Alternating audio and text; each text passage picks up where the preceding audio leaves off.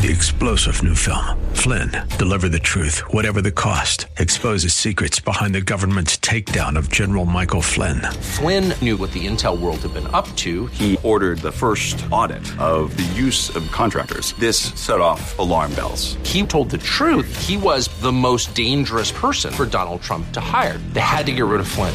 Flynn, deliver the truth, whatever the cost. Available now. Watch it today. Go to salemnow.com. salemnow.com. Welcome to In the Word, a ministry of Calvary Chapel of Orlando. We hope that God speaks to you today as we continue our study, verse by verse, chapter by chapter, with Senior Pastor Will Ramirez in the book of Luke. Praise to the God who reigns above. Jesus' fame grew all around Israel, many people being a fan of his good work, but not willing to give up their pride and accept his salvation. Jesus shared that he would suffer many things and be rejected by the chief priests and elders of Israel. The religious leaders of the day hated Jesus and wanted him dead. Jesus called all men to humbly follow after God, recognizing their inability to save themselves.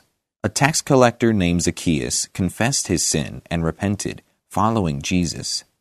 Many Jews were baffled, accusing Jesus of being friends with sinners and morally bankrupt people. Jesus began to share a parable with the people. It was of a rich man who entrusted some money to servants while he was away on business. 2 servants did what was asked of them, but there was a servant who did nothing with what was given to him. We join Pastor Will in Luke chapter 19, verse 20.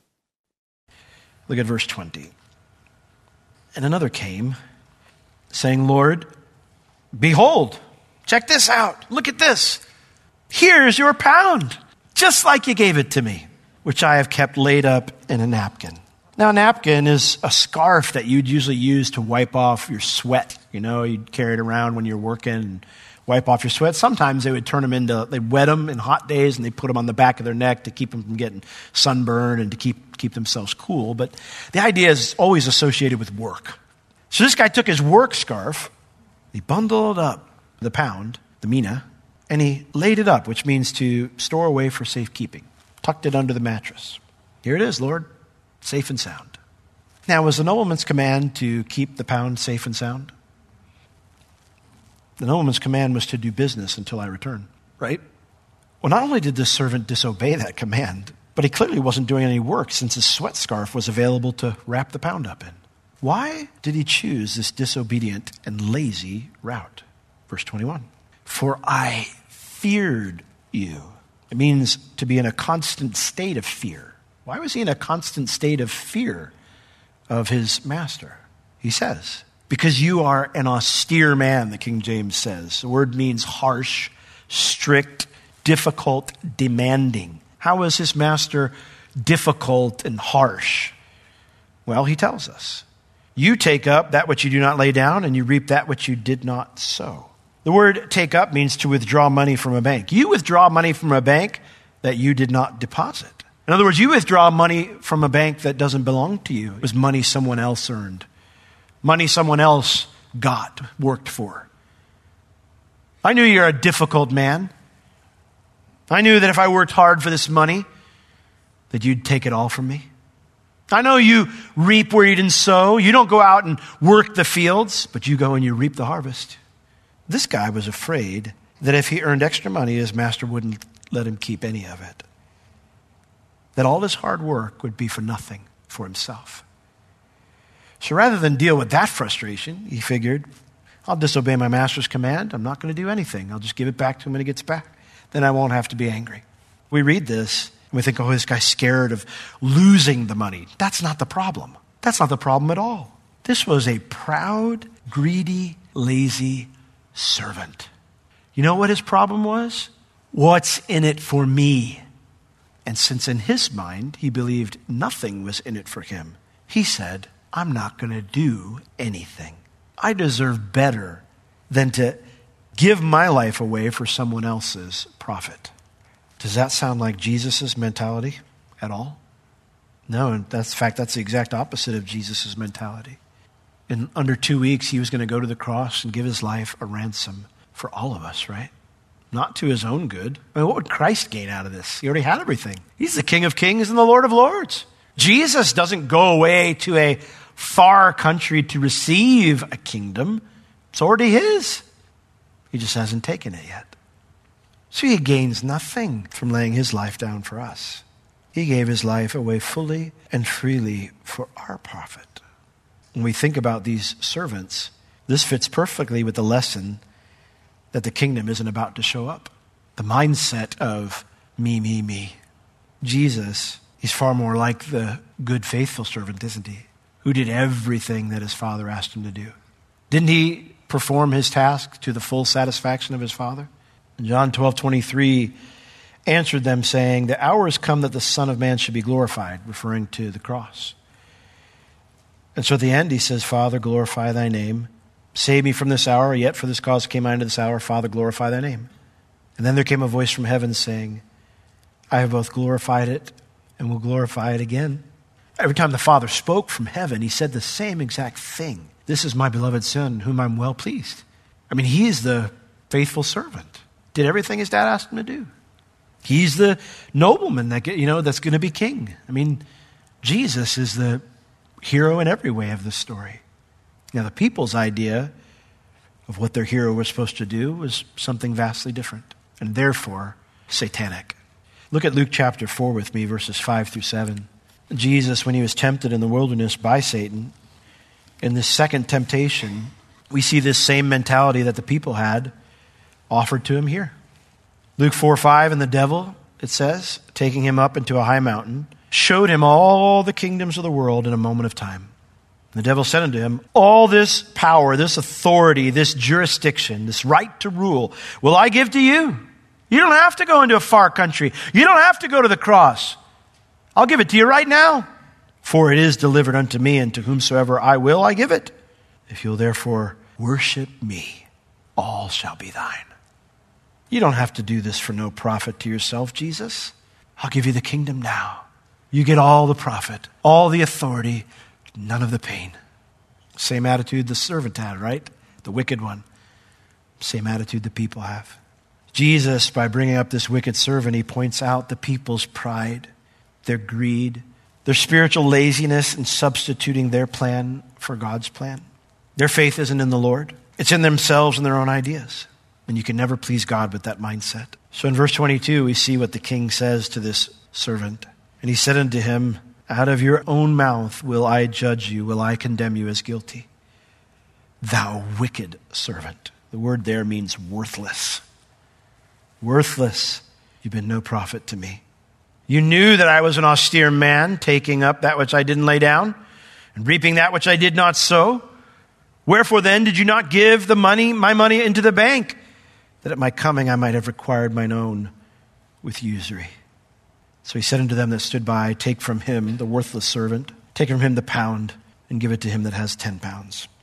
Now when he says you knew that I was an austere man, the phrase there, you knew, it's a very weird tense. We don't really use it in our English. We have it, but we just don't use it. It's something called the pluperfect. It's a completed action in the past that goes forward into the future, but not to the present, not all the way to the present. So, like you have the imperfect tense, which means an incomplete action that's still ongoing. The perfect tense, which is a completed action that's ongoing forever. But this is something that was sure and was done, but then all of a sudden the future is not. And when you put it with the word know here, it means to fully know something in the past, but now you don't in the present.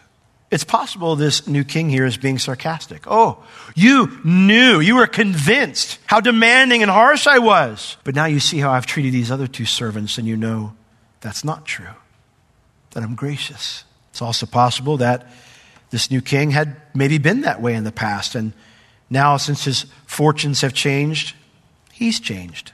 I don't know which one it is. Either way, the wicked servant made the wrong choice by doing nothing. He believed that this master wasn't good, and whether he had evidence to believe that or not, he acted in his own best interest, his own self-interest, based on that assessment. If he didn't want to work for the profit of his master, he could have at least put it in the bank to gain interest, right? Worthless is the right word.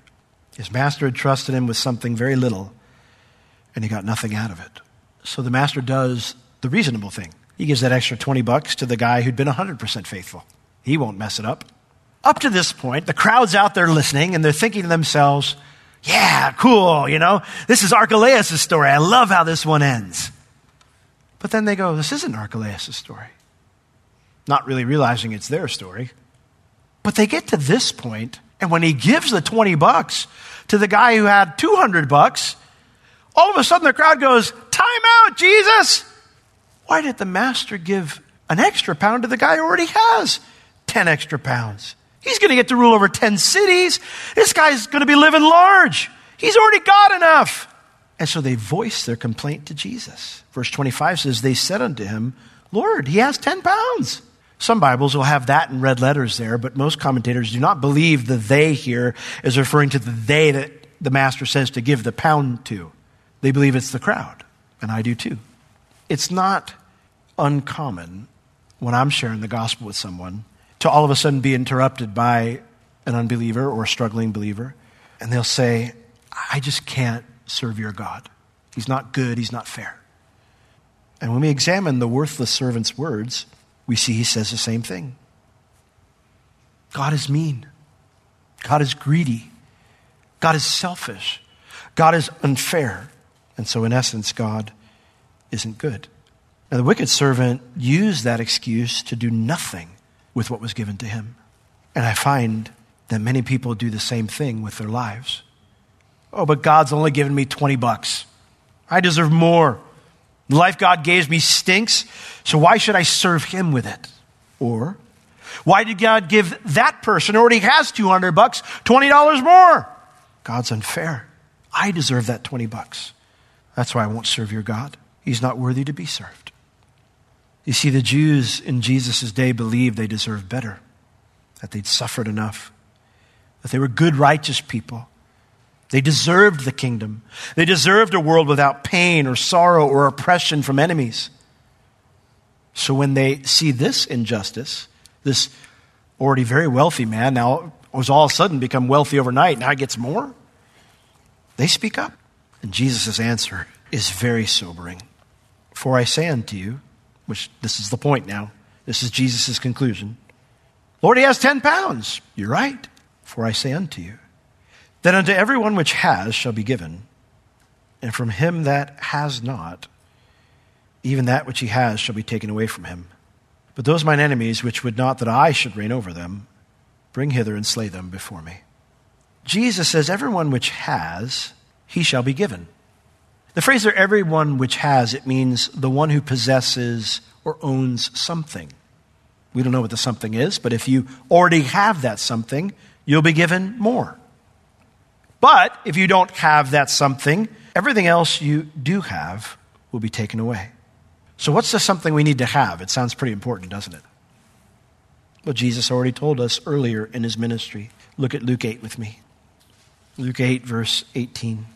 Luke 8:18 comes after the parable of the sower. And of course, the parable of the sower is about the different soils. Soils kind of representing the condition of our hearts, how we receive God's word, God's truth. And at the end of that whole section, Jesus in verse 18 says, take heed, pay close attention to, therefore, how you hear. For whosoever has, to him shall be given, and whosoever has not, from him shall be taken even that which he seems to have. There it is right there, right? Same lesson. What is the something that we must have? A hearing heart, a receptive heart to God's word, to God's truth. That's the something we need to have. And if we have that something, God will give us more in his grace, in his mercy, in his kindness. He gives grace upon grace upon grace upon grace. But if you don't have a hearing heart, even what you think you do have, everything you have, it'll be lost. This worthless servant, he assumed his master wasn't good and that he deserved better. Came to that conclusion all on his own, ignoring what was true. In his pride, he didn't take heed to how he processed the information in front of him. And as a result, he lost everything that God gave him. On the other hand, the servant who trusted his master, believed he was good, and served faithfully, he didn't just get 10 cities. The master let him keep every penny he earned with the master's $20. And then the master gave him an extra $20. Do you understand now why we're going to cast down our crowns in heaven? He's going to say, here's your crown of life because you persevered to the end. Or here's your crown of this, your triumphant crown. All the different crowns, the crown of victory.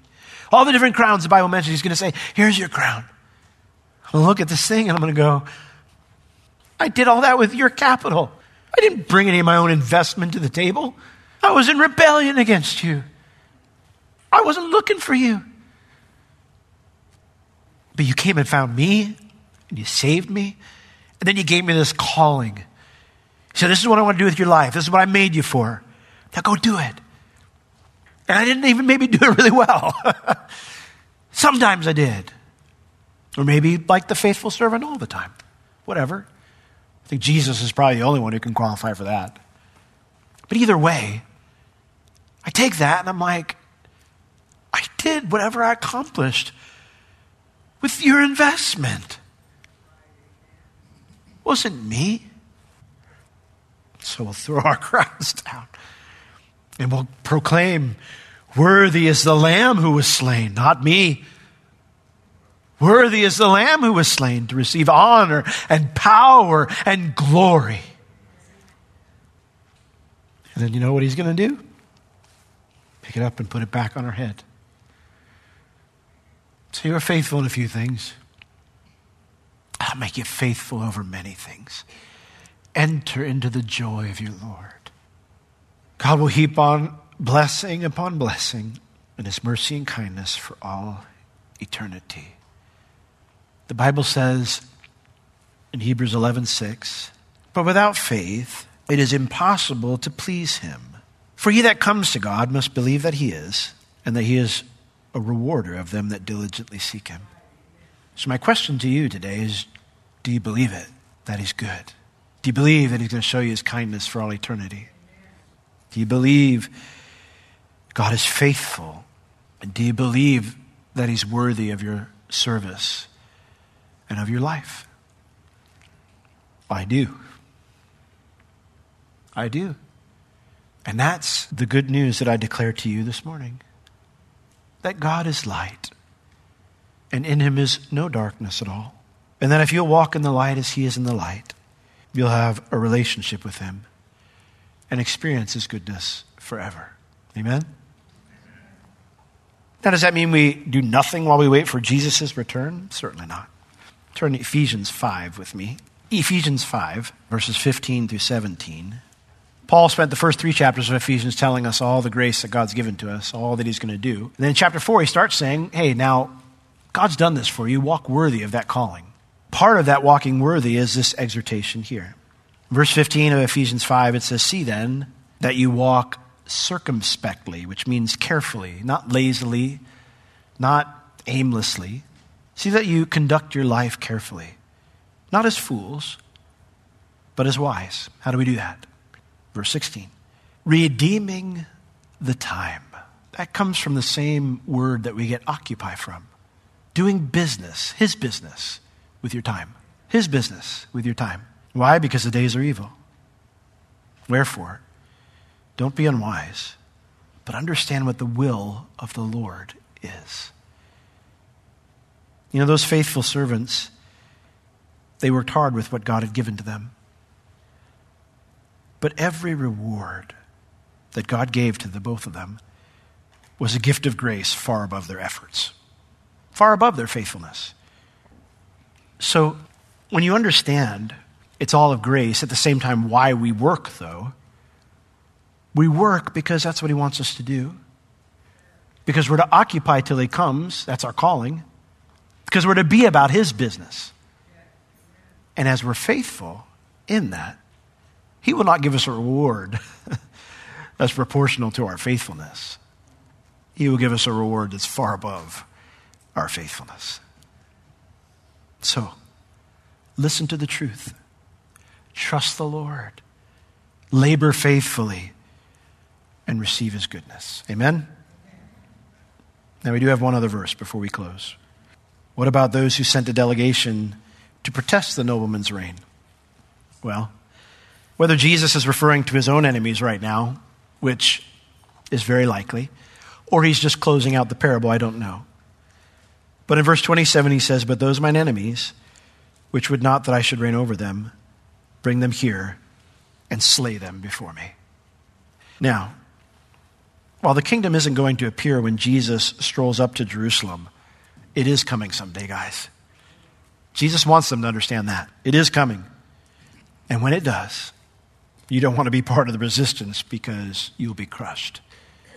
In Revelation 19, John says, and I saw a white horse. And him that rode on the white horse had a name that no man knew. He was called Faithful and True. And out of his mouth came a bright sword, which he used to smite the nations. Jesus is coming back. He is returning, and he will be king. Jesus shares this last part here because the delegation's complaint will be the response many will have toward him in just a few days. In John 19, we see the interaction between Pilate and the Jews. Pilate, time and time again, tries to deliver Jesus out of their hands, get them to revoke their accusation of him being a king. Finally, when he presents him after his scourging, he says to them, behold your king. And what does Israel say? We will not have this man to rule over us. We have no king but Caesar. This sermon, or this parable, was a final chance to repent for so many people in the crowd who would be there chanting that. We have no king but Caesar in just a few days. If you have never repented of your sins and confessed Christ as your king, time is running out. In 2,000 years, we are way closer to his return than they were back then. Jesus didn't want them to experience judgment, and he feels the same way about you. So my question to you this morning, I plead with you, won't you repent? Will you stop fighting God? Stop claiming he's not good, he's not fair, and just doing whatever you want with your life. And why not run into his arms and find all the grace and mercy that you need? Let's pray. God, you know every heart here today. You know where we're at. Lord, there may be many of us who've even, like the servant, Lord, who have just questioned your goodness and not surrendered things, or have not been obedient to you with what you've asked us to do.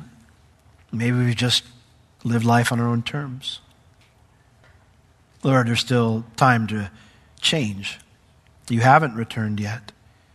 Still time to go and unfold the napkin and take out what you gave to us and to use it for your glory. So, Lord, wherever your sons and your daughters are here today, if they've been faithful, Lord, strengthen them to remain faithful. If they've dropped the ball, Lord, or slacked, as they return home and recommit themselves, Lord, let them know that you love them, that you accept them, you receive them. And if anybody here needs a fresh start, Lord, need to pull that pound out and get back to work, Lord, will you give it to him? We thank you, Lord, for your grace and your mercy, that they're new every morning. You're always good. And then you don't write us off, Lord. And every eye closed, every head bowed, if you're here today and you need to repent of your sins and make Jesus your king, and you want to do that this morning, just lift your hand up, because I'd like to pray with you as you make that commitment to follow Jesus, to say, I want him to be my king. Amen. Anybody else this morning? Say, I want to follow Jesus. I want him to be my king. I choose to repent of living life on my own terms, believing in my own goodness, and decide to believe in God's goodness instead. Just lift your hand high so I can see.